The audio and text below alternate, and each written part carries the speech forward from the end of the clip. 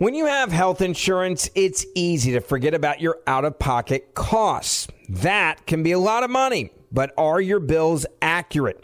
Well, it's estimated that over 50% of medical bills contain errors. HealthLock can help you. HealthLock technology securely connects with your insurance and flags any overbilling, wrong codes, and fraud. You can even have HealthLock work on your behalf to get money back from select past bills. To date, HealthLock has helped its members save over $130 million.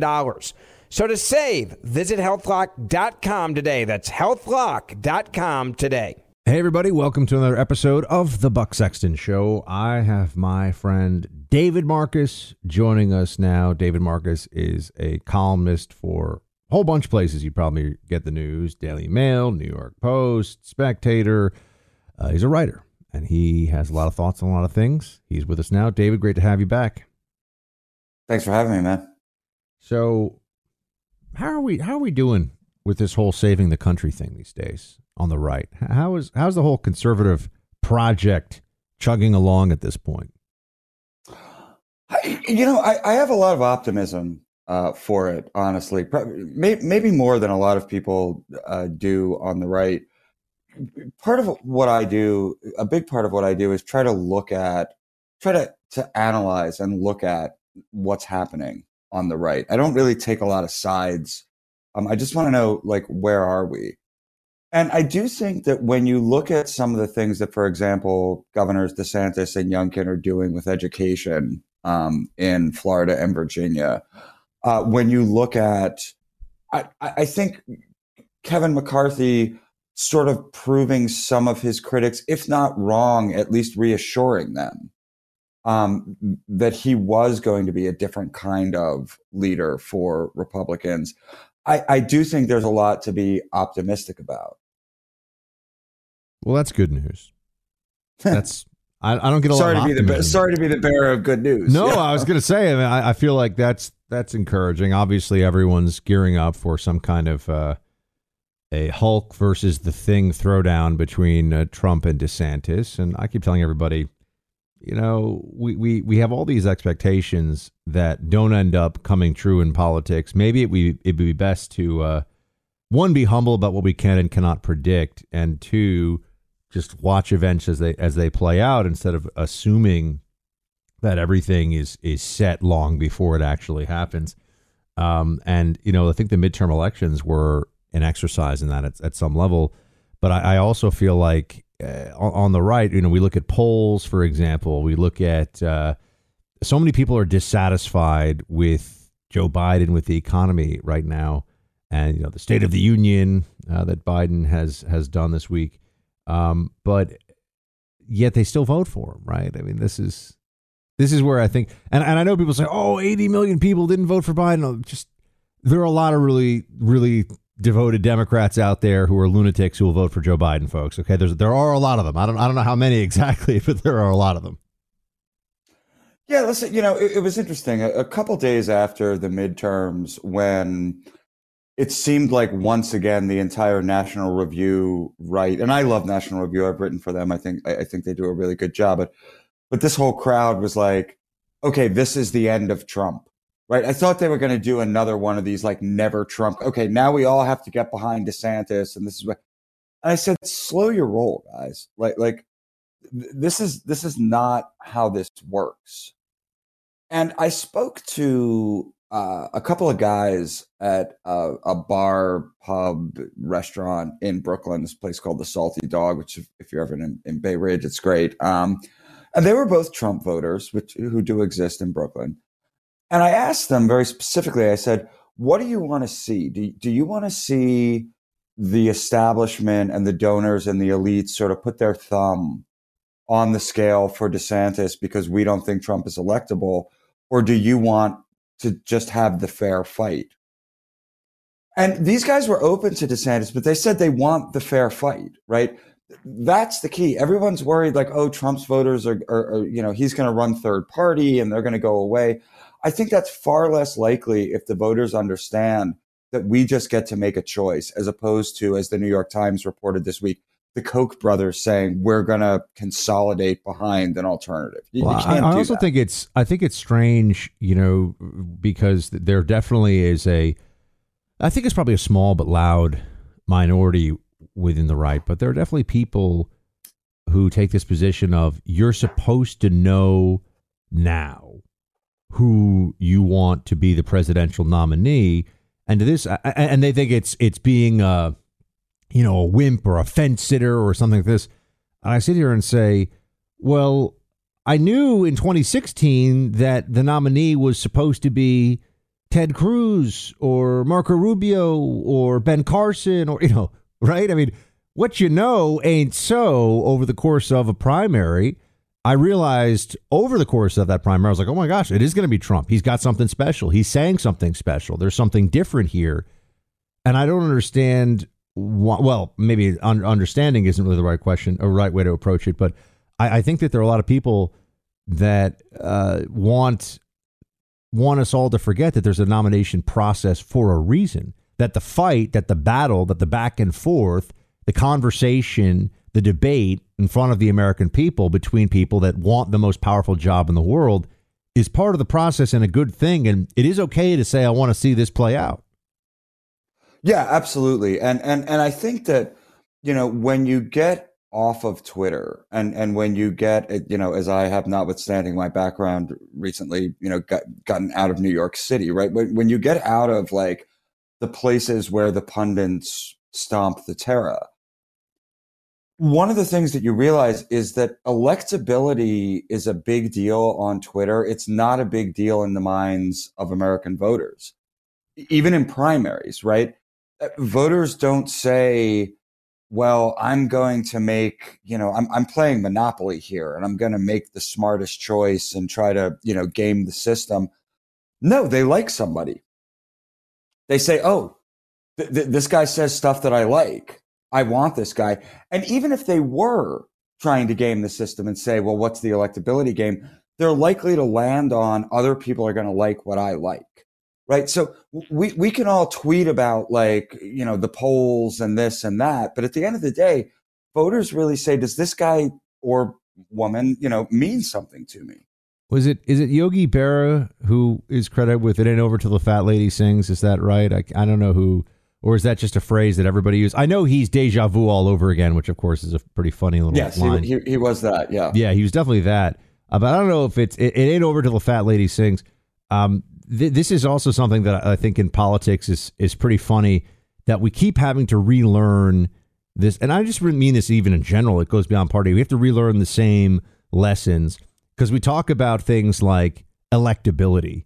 And, this is going to sound so ridiculous, but I do think it's an important reminder.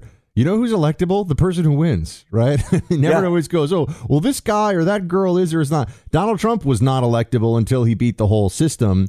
Ron DeSantis was not electable as even the governor of Florida, barely was electable as the governor of Florida. And now he just won the biggest landslide reelection in the history of the state, right? So I just think it's interesting because the whole concept of electability has in it that the people that are using that word know what's actually going to happen in the future. And one thing that we all know for sure is, economists got a lot of heat for a while for being wrong about everything. Political prognosticators, they've had a pretty rough decade, I will say. No, it's true. And look, the media is somewhat complicit in this. I remember back in about August of 2022, I started feeling like Lee Zeldin maybe had a chance. And I mean, he was down 20 in the polls. I mean, and I started going to my editors, right? Because I'm not staffed up. I'm independent. I write for all these different places. I was going to everybody saying, hey, I'd like to write something about this Zeldin campaign. Can I spend a couple days on the Zeldin campaign, do a sort of Salina Zito style type thing, who, by the way, I think is the best columnist in the country. But, can I do that? And everybody, and this is not to throw anybody under the bus, but everybody said, Dave, it's a 20-point race. Like, this is not a story. Lo and behold, by early October, Zeldin starts catching up a little bit, right? The message starts landing. he damn near won that race. I did something that I never do. I wrote a piece for the Daily Wire saying he will win. And I was wrong.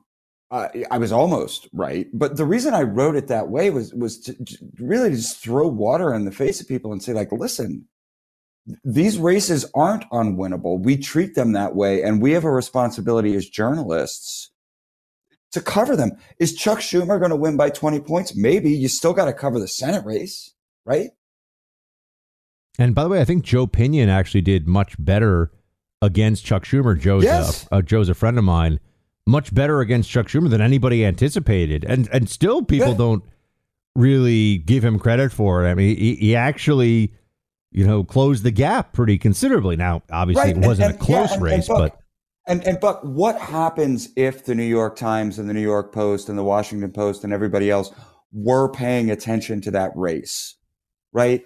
It changes the dynamic. When journalists and when the media say, oh, well, this is a foregone conclusion, it becomes a self-fulfilling prophecy. Yeah, well, I think one part of politics that we can never get around is it is based on perception, and there is a multi-billion-dollar endless perception manipulation machinery that is at work in this country, the likes of which has never existed in all of human history before it, too. I think back to, I like to read historical biographies and, presidents, U.S. presidents, obviously. I'll go back and I'll read. And you'll be reminded that, presidents would go on steam train tour. They would shake hands. There would be a couple of local papers that write some stuff about them. But I mean, now I can go back and I can find you video of Joe Biden looking like a jackass from 1985. Right. I mean, in my phone instantaneously. I mean, just the way. And that's me looking for it. They can also make it appear on my phone. They can also decide what shows up in search results. So the perception management and manipulation operation that is underway in this country blows out of the water anything that we've ever seen before in human history, with the exception of maybe totalitarian states. But, ours is actually much more effective, right? Because they convince people of things that, in totalitarian state, it's we're lying to you, accept the lie or we'll shoot you, right? I mean, that's one way to do propaganda. I mean, everyone kind of knows they're lying, but they don't want to get shot. In this country, they convince people of things that are quite plainly not so. And I think it's much more of an epidemic on the left. I do think occasionally it happens for people on the right as well, which is a concern. I want to talk about the cultural component of this and actually get a little bit into David Marcus's past a bit, because you were a thespian, sir. You were a man you're a man of the arts, a creative even. I am that. And yeah, I was, Yeah, well, you still are in a way. There's a company I want to tell everybody about for a second here, though. And you need them if you want a good night's rest. MyPillow. I just got an order set up for MyPillow products for my family members because I love them. I love the slippers, the pillows, the towel sets. But the sheets, honestly, they might be the biggest game changer of all for me. The Giza Dream sheets are amazing. Coming in as low as $29.98. But you got to use promo code BUCK to get that price. So it's time to update your sheets. Get better sheets, get new sheets. The Giza Dream sheets, made with the world's best cotton, Giza. They're ultra soft and breathable, but extremely durable with a great looking appearance that endures over time. MyPillow products come with a 10-year warranty and a 60-day money-back guarantee. So you get 8 weeks of every night sleeping on these sheets to make sure your purchase is a great one, and it will be. Go to MyPillow.com, click on Radio Listener Specials, check out this flash sale on the Giza Dream sheets. Remember to use my name as a promo code BUCK, or just call this number, 800-792-3269. That's 800-792-3269. All right. So, you can talk about how we've got some good columnists on the right. And I think that in the realm of political philosophy, and look, I'm just going to say it. I think our pundits are much smarter than their pundits. I really believe that. Just pound for pound, person for person. There are always going to be, standouts, exceptions and all that on either side.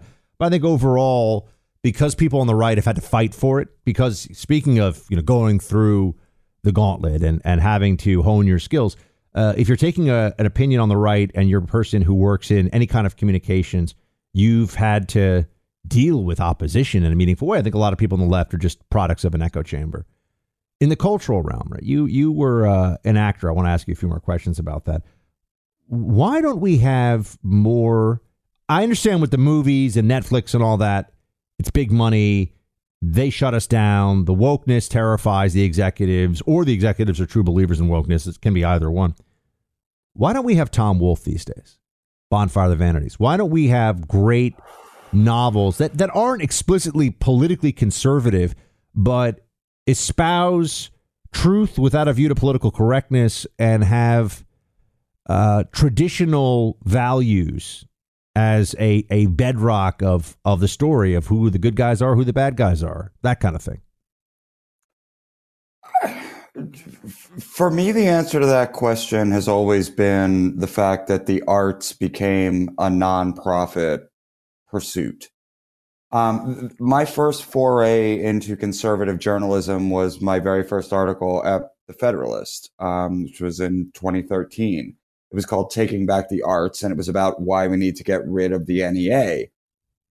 And my argument wasn't the traditional Jesse Helms, like, we don't want to fund Piss Christ, or this is a waste of money. My argument was, this is really bad for the art form. This is really making people less likely to engage in the art form.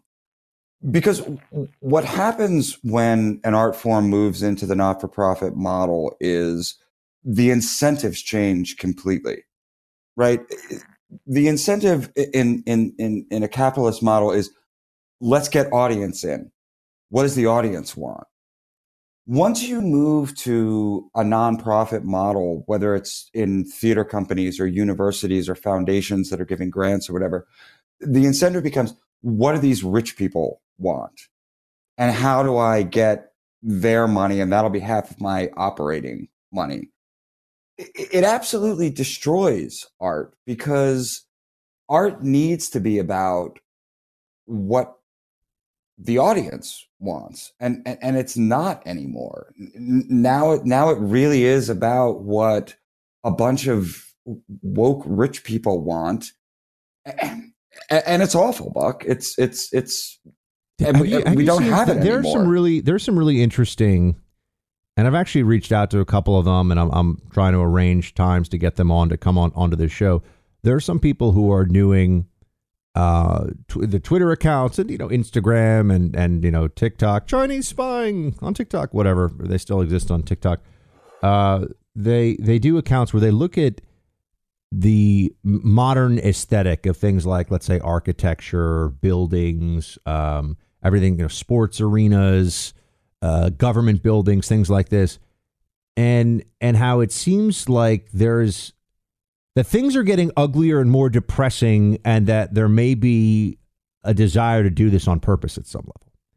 There is. That the left and the forces that want collectivist control believe that in suppressing beauty and the aspirational, they create a sameness of misery that makes people easier to control because they don't even care anymore.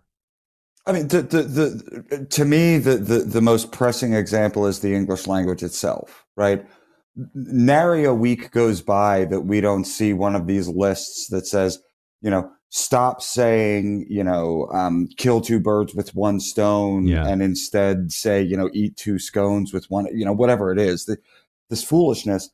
Here's why that's so incredibly insidious and such a big problem. No English-speaking country in the world has ever fallen to fascism and totalitarianism. And I would posit that the English language itself is a big reason for that. Why? Because the English language is so expansive. It has many more words than any other language. I think German is second. It's so flexible, right? There's no genders. You can turn a noun into a verb. I don't want to get too into the weeds, but you can do things with the English language that you just can't do with other languages. And I do think that it protects us from totalitarianism, because there's always some other way to say, but wait a minute, what if we look at it this way? What the wokesters and the progressives are trying to do to the English language is say, no, you have to use the English language in this very specific way. And that's the only way that the Anglosphere will ever fall to fascism. And we have to resist it. Well, to the point about the scale of what I call the apparatus, which is the machinery of ideological, social, political, and just total control that is exerted by an ideology that is honestly so broad and expansive that it can be hard to define. We call it the left.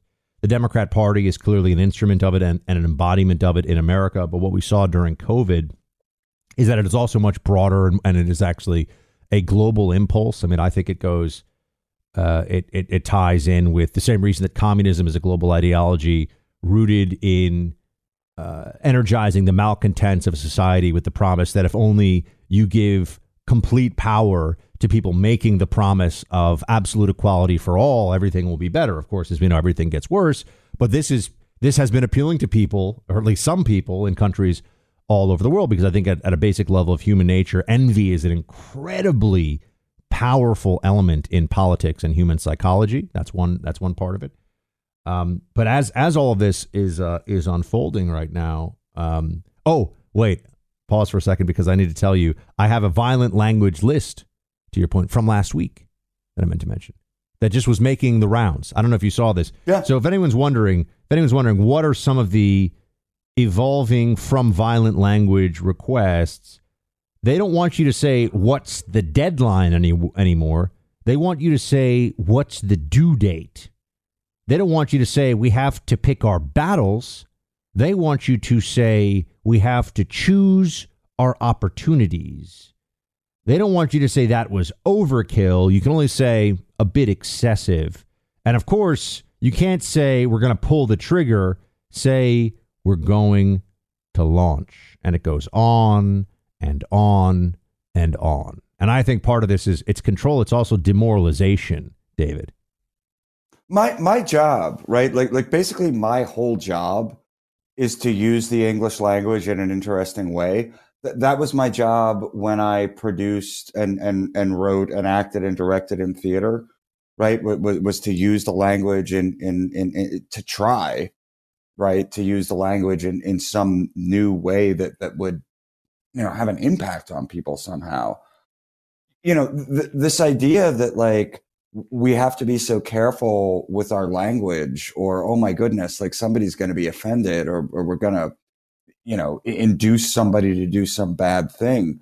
It is so deeply anathema to my soul because I love the English language. I've spent my entire life trying to figure out its mystery and majesty and reading Shakespeare over and over and over again, because he really invented it. I mean, he gave us as English speakers this incredible gift that has led to, I believe, the greatest country on earth. And the UK is not bad either. And it kills me to see that the same people, these are the same people who say, oh, they're banning books in Florida. Well, first of all, they're not. And second of all, if you have a problem with banning books, then why are you banning phrases?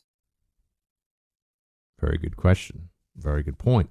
I want to ask you more about this, and also New York, David. You left New York. I left New York. Got two of us here. We should discuss this and where we think this is all heading. But I want to give everybody a little heads up. If you're a T-Mobile subscriber, they're investigating a data breach that exposed sensitive personal information of 37 million customers. Right after the New Year, cyber hackers grabbed that data without notice. It might include customer name, emails, billing addresses, phone numbers. Cyber criminals exploit this stuff. They get it on the dark web, and then they use it to commit online identity theft. So how can you help yourself? What can you do to protect yourself? LifeLock. LifeLock's online identity theft protects you, including monitoring the web 24/7 for irregular activities and new account openings. If they see unusual activity in your name and you're a LifeLock customer like I am, you will get an alert. That comes via text, phone call, email, and it gets you the information you need. It's important to understand how cybercrime and identity theft are affecting our lives. And if you do become a victim of identity theft, a dedicated U.S.-based LifeLock restoration specialist will work to fix it. No one can prevent all identity theft or monitor all transactions at all businesses, but it's easy to help protect yourself with LifeLock. I've relied on them for years. They come through time and time again. Join now. Save up to 25% off your first year with promo code BUCK at LifeLock.com. That's LifeLock.com, promo code BUCK, or call 800-LIFELOCK. Use my name, Buck. You'll get that 25% discount on your membership. You just got to have LifeLock if you're online. David, before we get to the New York conversation, I also think that there are very few. If I ask somebody this, I've had this thought experiment with friends. If you try to come up with a way that you can call someone a coward other than a coward, for example, you find yourself all of a sudden running into the word police very quickly.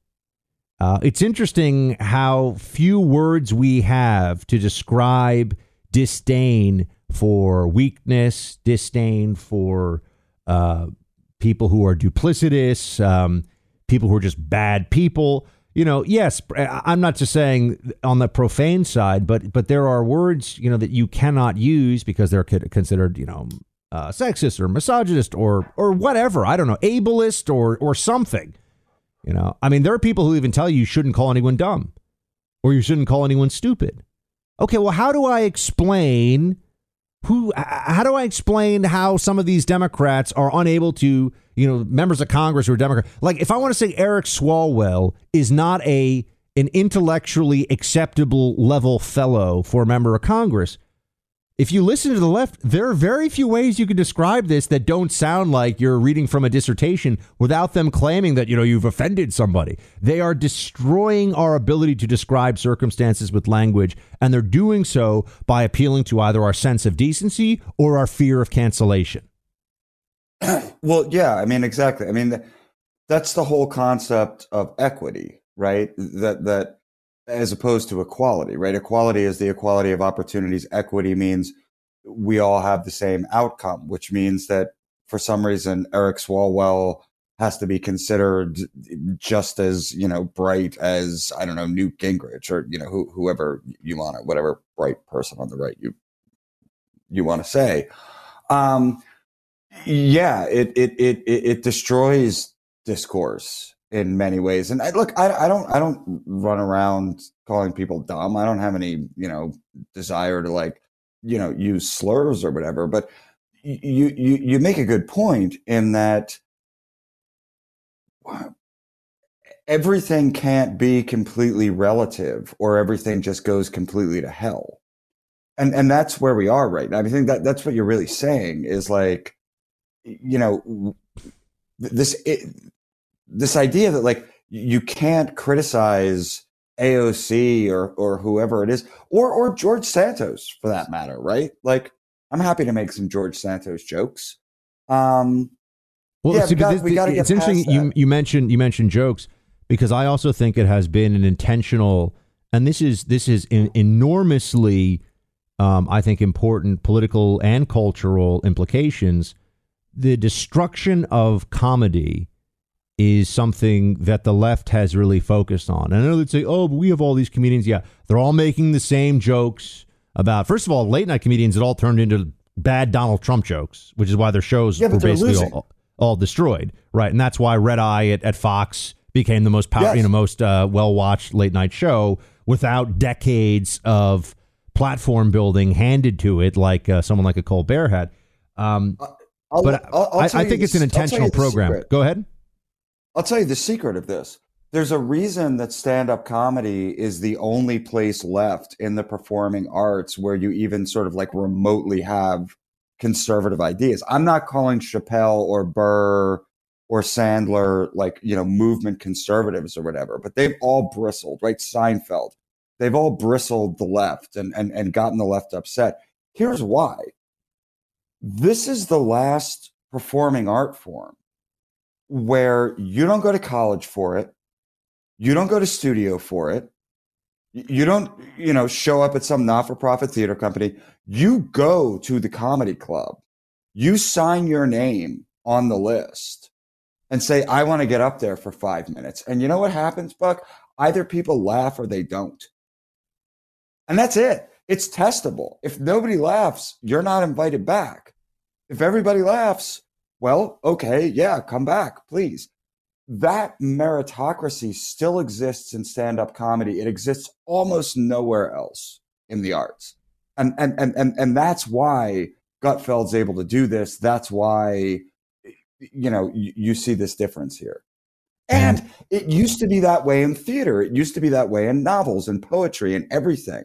Why are people still on the fence about owning gold and silver? I just don't understand. Have we already forgotten about regional bank closures, inflation, global instability, and the potential for serious world conflicts? You can look to precious metals for various reasons. One, having tangible currency on hand as part of your bug-out plan. Two, diversifying your portfolio as a hedge against inflation. And three, historically, gold increases in value over time.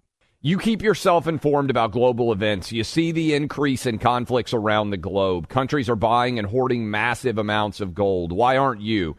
It's time to pull the trigger with the Oxford Gold Group and buy gold and silver. Nobody can predict the future, but we can't put our head in the sand either. The people with Oxford Gold Group are real pros. They make owning gold and silver simple and easy to understand. Call Oxford Gold Group right now, and you may qualify for up to $10,000 in free precious metals. Call 833-995-GOLD. That's 833-995-GOLD. One more time, 833-995-GOLD. I know there aren't that many people who are listening who are big Broadway buffs. Probably some, but not very many. Not that big on the right. I lived in New York, adjoining, like my building shared a wall with a Broadway theater.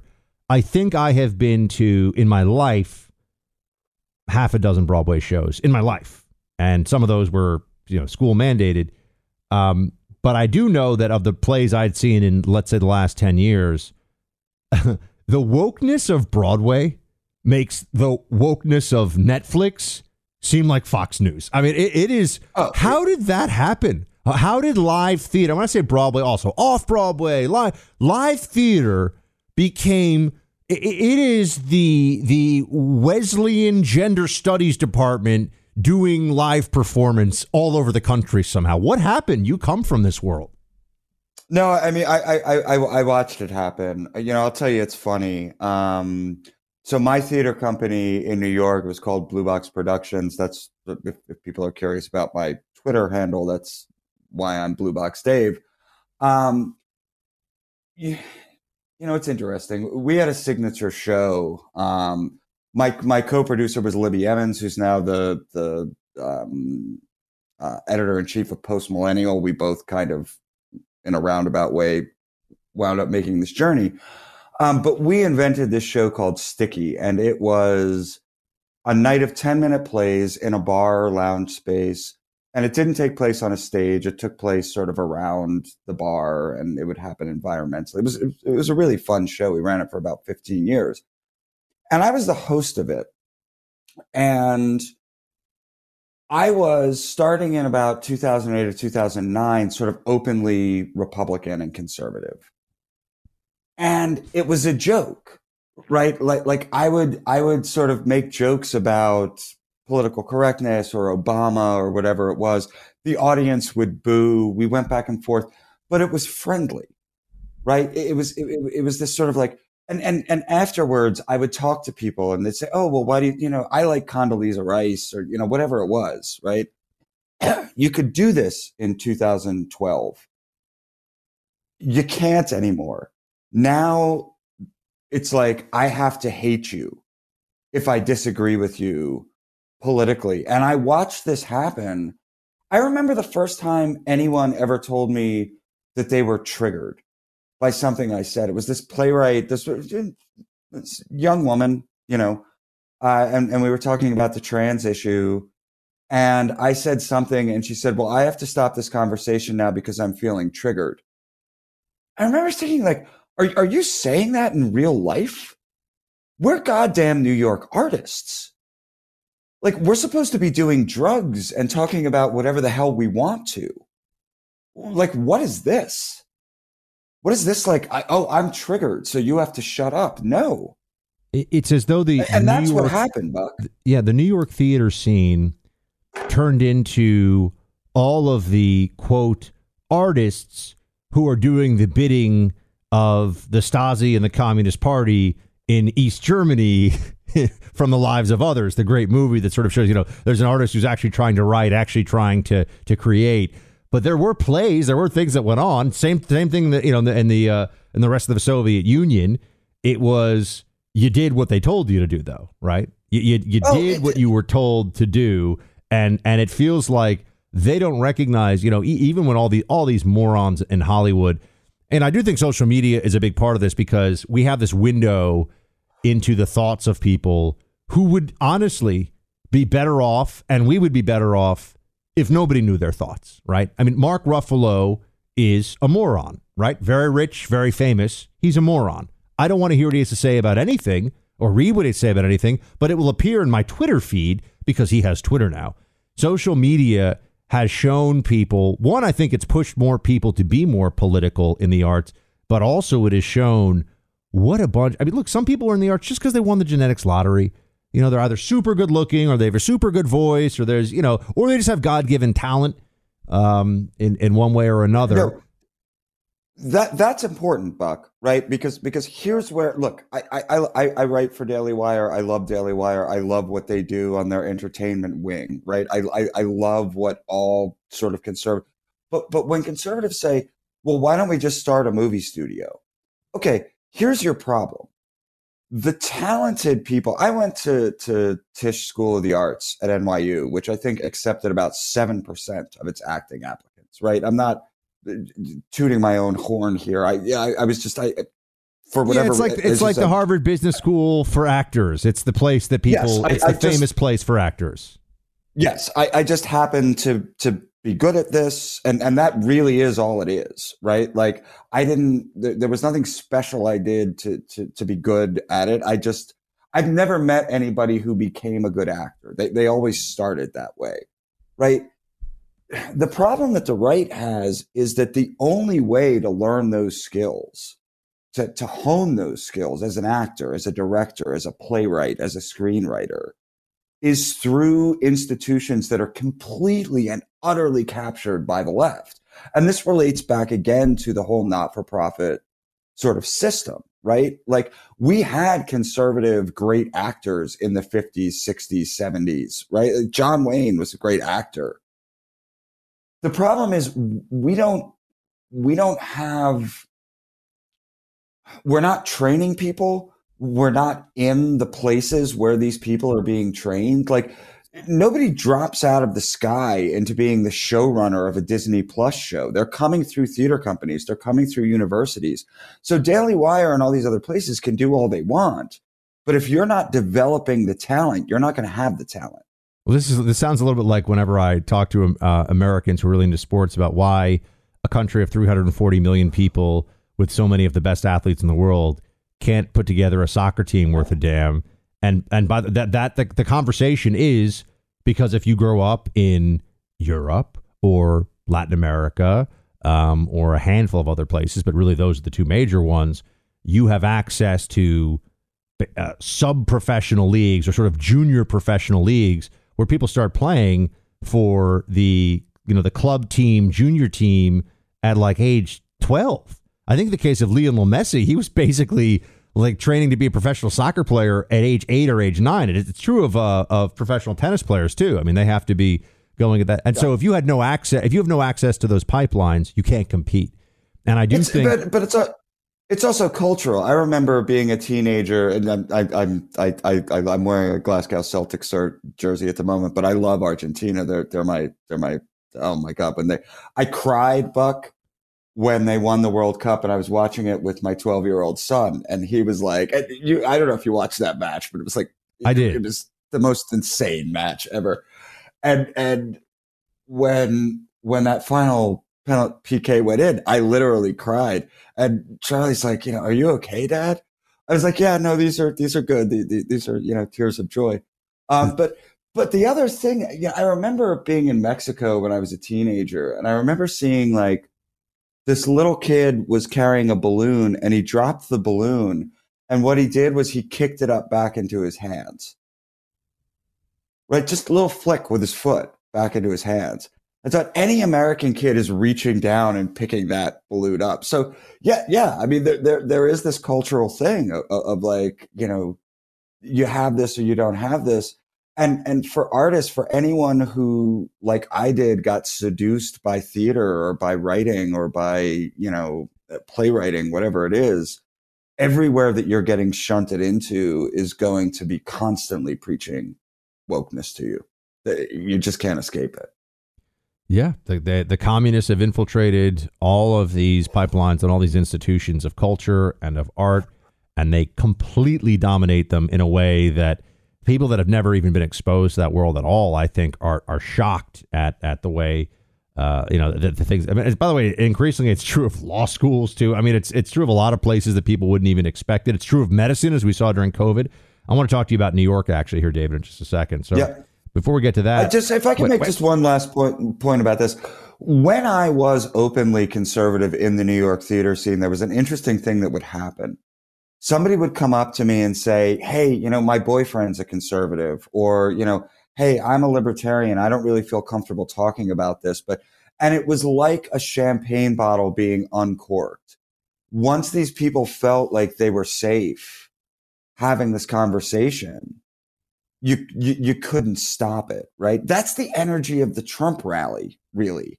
Is all these people who can't say at work, I think Trump is they get to a Trump rally and they're like, oh my God, I can actually say what I think. Well, this is like when I lived in D.C. during the Trump presidency, and I would go to the Trump hotel. I also went to the White House for interviews and things like that on occasion, but I would go to the Trump hotel and you'd walk in there and it was like you had entered an alternate universe where everybody was friendly and able to speak about their conservatism and be like, oh, isn't it great what you just saw? And, we could all laugh about CNN. And you would leave and it was as though, it was this big grandiose hotel and everybody knew that Trump was the owner and everything else. But you would leave and you'd walk around D.C. and you didn't talk about, D.C. is 96% Democrat or 97% Democrat. You do not, if you were a right winger and you let on in D.C. in the wrong circles that's who you are, it gets really uncomfortable and really tense very quickly. There was a dance that I would do with people in Brooklyn when I was living in Brooklyn, right? Like you'd meet one of your neighbors or you'd be talking to somebody at the restaurant or the bar or whatever, and you kind of got this sense of like, wait a minute, maybe you're a conservative. And I was talking about this to one of my editors once, and they made a great point. They said it's almost like, and this was like a gay man. He said it's almost like the dance that gay men would have to go through of like, wait a minute, are you? Like is this right? And you go, oh, you are a Trump supporter. Oh, well, we could talk about this now. There was this sort of like feeling out period of like, am I willing to tell you that this is what my politics are?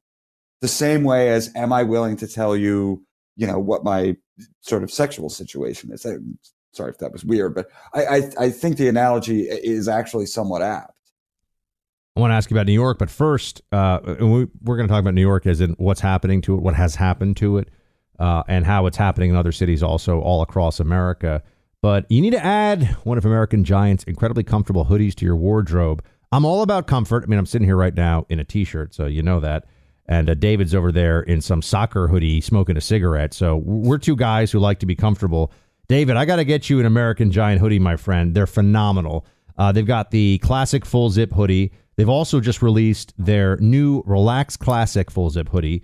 The newest one is crafted for the days you get to work from home or just want to be super comfortable. So it's got a little extra give, a little extra room in it. But both of these American Giant hoodies are phenomenal. It's going to remind you of your favorite old worn-in sweatshirt from college. American Giant makes everything in the USA. They obsess over every detail in construction and assembly. And they've also got more than hoodies, of course. They've got flannels, sweaters, joggers, tanks, sweatpants, and everyday denim. And you're going to love them. I think American Giant is going to become your favorite hoodie and comfortable shirt and comfortable gear company, period. Go to American-Giant.com. Get 20% off when you use my name, Buck, at checkout. That's American-Giant.com. You'll get 20% off when you use the name Buck, B-U-C-K, at checkout. You're going to love this gear. Trust me on this. I'm going to have to send David some now. I can't just, make these promises and not follow through. David, I don't know where I'm going to send it, though, because you don't live in New York anymore. What happened? No, I moved to West Virginia, which a lot of people who know me found strange. Look, it wasn't, I love New York City. I really do. And I always will. It was mostly about my kid who's about to be a teenager. And I was thinking about this because I've been, asked this question a lot. And when he was born 12 years ago, if you had said to me, your 15-year-old son and some of his buddies want to like take the subway to Manhattan, go to the movies, go see a concert, whatever it is, they'll be back by 11 on the subway. I thought, okay, that's fine. I can't think that anymore. And so, just talking to my son's mom and both of us sort of realizing this, it's just not a good place for a teenager to be. If I didn't have a kid, I'd probably still be in New York, but and the schools, I mean, every day, Buck, was like Pride Day or BLM Day or something, it just became untenable. What happened? Why? How did it turn into this? I think, it's funny. My first month in college in New York City was in 1994. No, I'm sorry, 1993. And I remember sitting at Cafe Reggio, which if anybody goes to New York, you have to go to Cafe Reggio on McDougal Street. It's the best place in the city. I love that whole area of Greenwich Village, but right around there in particular, there's like a romance. I just remember so many nights going out there, drinks in restaurants and chasing life. There is something about New York City at its peak that you are living your life in a film or a novel. Yeah. It's a special. It is a special place. I felt that way my whole life growing up there. Yeah, and so I'm at Reggio, and we find out Giuliani won, and it was like, whoa, right? Again, no cell phone. So I think the owner just walked in. He goes, Giuliani won. He had beaten David Dinkins. And within 2 or 3 years, Giuliani had really turned the city around in remarkable ways. And New York City is of course, deep blue, but let's not forget from 93 until was it 2013 when de Blasio was elected, there was no Democrat elected mayor. What a huge difference. And how impactful that was. There was stuff that I didn't love about Bloomberg, and unfortunately Bloomberg became an independent, and that really, I think that really hurt the city when he did that in a lot of ways. But the city was growing; it was safe. The police department was, I mean, just the best in the world. And that was the city that I moved to, and that was the city that I loved. And de Blasio destroyed it. I want to believe that Eric Adams is trying to get it back, but the man doesn't seem to have a whole lot of backbone. Yeah. What is it that you think would be the single most important focus in New York City to bring it back? I mean, yeah, obviously crime, but how? Is it enforcing the law across the board? Is it even possible to have a single focus? Is it just that the system has so deteriorated that you have to have a menu of 15 things you have to do differently? You have to prosecute everybody who breaks the law. You have to actually enforce sentences. You have to get away from no cash bail. You have to clean up the streets. I mean, literally clean up the streets. Right? I mean, it just felt like there was an all across the board collapse of what New Yorkers, irrespective of how they felt about national gun policy or abortion or foreign policy or whatever. I grew up with this belief that New Yorkers, because of the change the city had, they realized, hey, we can actually just all agree we want safety, clean streets, functioning local services and bureaucracy, the improving schools at best. But there are some amazing public schools in New York City, for example. People always trash the public school system. There are world-class public schools in New York City. There are just also a lot of bad ones in New York City. But that we all could agree on those things. And so let's just focus on that as a city. We can argue about the national political stuff, later. But I feel like that went away. I feel like in the era of Trump in particular and de Blasio got all this going, it just turned into, if I can virtue signal from my $4 million duplex on the Upper West Side about how much I care about BLM, So what if some old ladies get bludgeoned by lunatics with hatchets in Midtown? That's pretty much what it felt like the city turned into. I think a great example is Stop, Question, and Frisk, right? So Stop, Question, and Frisk was just enormously successful in lowering gun violence in New York City. And pardon me, an interesting thing happened, right? De Blasio ends Stop, Question, and Frisk. And there may have been excesses, like maybe the police went a little too far sometimes with this. De Blasio ends it, and a year, 2 years, 3 years into it, everybody goes, oh, look, no big difference in gun violence. See, like the thing didn't work. Then gun violence starts to spike. Why? Because what Stop, Question, and Frisk did was it said to gang members and career criminals, you can't walk around just holding a gun on your body. Because if you do, you might get stopped, you might get frisked, and you might end up at Rikers Island for having this illegal gun. So they would leave the illegal gun either at home or in a stash box or wherever it went. Now, the difference between gang incitement or criminal incitement when someone has a gun on their person versus when they have to take 20 minutes to go get the gun, think about it, and come back, that's a cultural change. And sure enough, 5-6 years later, these gun death rates are back, not to where they were in the 80s, but getting there, right? Because we're not disincentivizing that kind of behavior. It's everything is permissive. And, you know, I don't know. People Can I tell you one thing that I was experiencing before I moved to Florida that it wasn't a thing that was rare. It was a thing that would happen every few weeks. People would follow me in the streets, and every New Yorker I know. And one of the things that really pisses me off too is, you know, if you ever share this stuff publicly or if I tweet about it or something, you'll always have some little beta male who looks like he hasn't gotten, you know, any sunlight or eaten any red meat in the last 15 years who'd be like, oh, I'm sorry that you had to deal with problems in your... It's like, this is everybody, okay? This is happening to people all the time. Everyone I know, you would have not a panhandler sitting there with a cup saying, hey, can you help me out? You know, I get it. And I've given, you know, as you have, every New Yorker has. We give money to people, even though a lot of the times it's just going to go to drug use and we actually shouldn't. And they should get into the shelter system. And that's the reality of it. But that's a whole other conversation. But you have guys who walk after you who are able-bodied, maybe mid-late 20s, who are saying, hey, man, I need some money. I need some money to take the subway. And if you just keep walking, they keep walking with you. And then they start screaming profanity at you. They'll call you names. They'll curse at you. They'll try to instigate some kind of an incident with you or intimidate you into giving them money.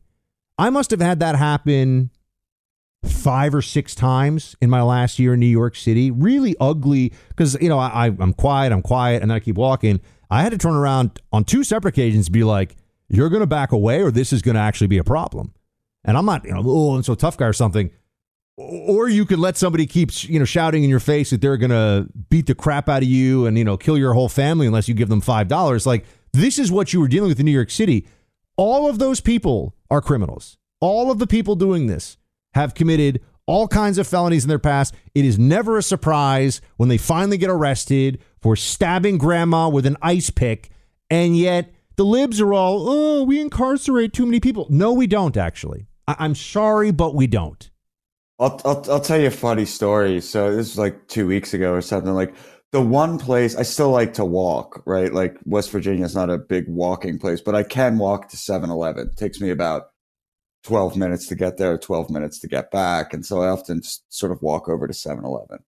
And I'm walking to 7-Eleven and this big, you know, sort of like, you know, black pickup truck is slowing down behind me. And like coming to a stop next to me, and all of my Brooklyn instincts kick in. I'm like, oh my God, like what is this? Like, what am I going to deal with here? So like, I get the face on, like I'm ready to go, right? And the guy lowers his window, and he's sitting there with his wife, and he says, you know, hey, I'm Jake. I'm new to the neighborhood. You know, I'm new here, but I'm a pastor, and we're starting a new church. If you're interested, and he hands me a flyer. And I felt so dirty, Buck, I felt like, oh my God, you horrible person. Your first instinct here was somebody wants something from you. Somebody's, trying to take advantage of you. And here was a guy who was like, hey, I'm starting a church. Do you want to come? And I'm a Catholic and it was Presbyterian or something, so I can't, but still. Yeah, you were like, come back to me when you got the real thing. I'm kidding. That's right. No, but you understand what I'm saying, right? Like that was just a moment where I was like, okay, I'm not in Brooklyn anymore. Yeah, I mean, look, I'm as I'm talking to you right now, David, as we're sitting down having this chat, that I'm not kidding. The next place I am going, as soon as we are done, I'm going to pick up my brand new Daniel Defense AR-15, and I'm excited because you know what else I'm probably going to do? I'm probably going to get myself a staccato. I might actually also get a Beretta shotgun so I can go clay pigeon shooting, and maybe, if I want, I don't like hunting, but I like to clay pigeon shoot. But I'm going to go do that. And it's so weird because I was trained by the government to use pistols, M4, fully automatic, sort of like the AR-15. I was trained by the government to do these things. I came back home, lived in New York, and they disarmed me. You're not allowed to have it. Not allowed to have any of these things. And now I live in the free state of Florida, and they're like, yeah, you're a citizen. You're an American. You have Second Amendment rights. You're allowed to go buy guns. It's actually hard to process that. I mean, I love it, but I almost feel like I'm going to go into the gun store here in Florida, and there's going to be like FBI guys waiting. They're like, hey, you're not allowed to buy. We fooled them again. Like, you're not allowed to buy guns. Like, you're a New Yorker. It's like, well, actually, I'm a Floridian now. I live in Florida. My driver's license is Florida. I live in Florida. And well, pick your poison. You can go buy a gun wherever you want. In New York, you could have bought weed or a joint in any bodega. Right. Well, I think, look, this is a whole other thing too. David, I need to have you back because we're even going over time. But like, I enjoy just. David and I are friends in real life. I enjoy just talking to you about all this stuff because I think I'm somebody who will admit that I think I was fooled by the libertarian case for weed extending into even more and more permissive laws about not just marijuana, but, these drug programs and everything. It is unfortunately the degradation of society. Fentanyl is more dangerous than anything else we have ever seen by far. And we all have this idea of like, we just need to treat the drugs. I don't think we'll ever be able to stop this stuff as long as people want it. I'm not naive, but as a society, I do think we have to say you just can't do this stuff. You can't sell it. If you sell it, you have to be held to severe. I'll tell you though, Buck, on the gun thing. I'm really on the fence because I feel safe in my community and stuff, but I've never felt responsible enough to be a gun owner. Like, I feel like I'm the person who would lose it. But see, here's the thing. You started out this conversation. You started out by saying, obviously you're in West Virginia, plenty of guns. Started out by saying, I don't think a lot of people in my community, though, do have it. Yeah, but that makes the whole community safer. I mean, you go to a state, for example, that has concealed carry, and the bad guys have to think about, if I go into this place and I just want to rob, I want to take the watch and wallet of every person in this restaurant of 40 people. There's probably somebody in there in Texas, in Florida, in West Virginia who's armed up. In New York City, it's a different. No, in New York City, it's a free for all. You got nobody. I grew up in Philly. I spent most of my adulthood in New York, and the obvious answer there is give them your watch, give them your wallet, right? I mean, that's it. Like that's what we're all taught to do. That's what you're supposed to do. No, I mean, the notion of like, maybe I have a gun on me and I can tell this guy not to, that's honestly very foreign to me, Buck. Yeah. Well, I've been trained. So the good news is, David, when we go out to dinner in Florida, I'll probably be strapped. And if anything bad happens, I'll take care of you. Well, so I got to leave it. I got to leave it there. Not to get us into trouble. That's funny. The Florida guy taking care of the West Virginia guy. That's right. Hey, man, David, where should people go to follow you, follow your work? And I really will come back. I want to talk drugs with you. I want to talk illegal immigration, cartels, all kinds of stuff. So we'll do that next month. But where should people go to follow your work? I'm at Blue Box Dave on Twitter and on pretty much most of the platforms. You can read me at Daily Mail, Daily Wire, Fox News, Spectator, Human Events. What I like to do, Buck, is I want to write for everybody who's on the right, because I think we have these factions now. I think sometimes there's infighting. I like everybody. I think everybody's fighting the good fight. And so I like to be out there. I actually agree with you. That's why I don't take shots at right-wing people on the very large radio show that I do every day. I don't do it. I mean, politicians, yes, but people in the media, we're all on the same team. David, great to see you, my man. Talk next time, okay? Thanks for having me, man. Okay. Hi, I'm Michael Rappaport. And I'm Kibi Rappaport. And together we're hosting Rappaport's Reality Podcast. We have a passion for reality TV, and we're inviting you into our living room. We're dissecting the drama, and we're giving praise to the single greatest form of entertainment on television today. That is right. Reality TV is the greatest form of entertainment on television today. Listen to Rappaport's Reality with me, Kibi Rappaport. And me, Michael Rappaport, on the iHeartRadio app, Apple Podcast, or wherever you get your podcast.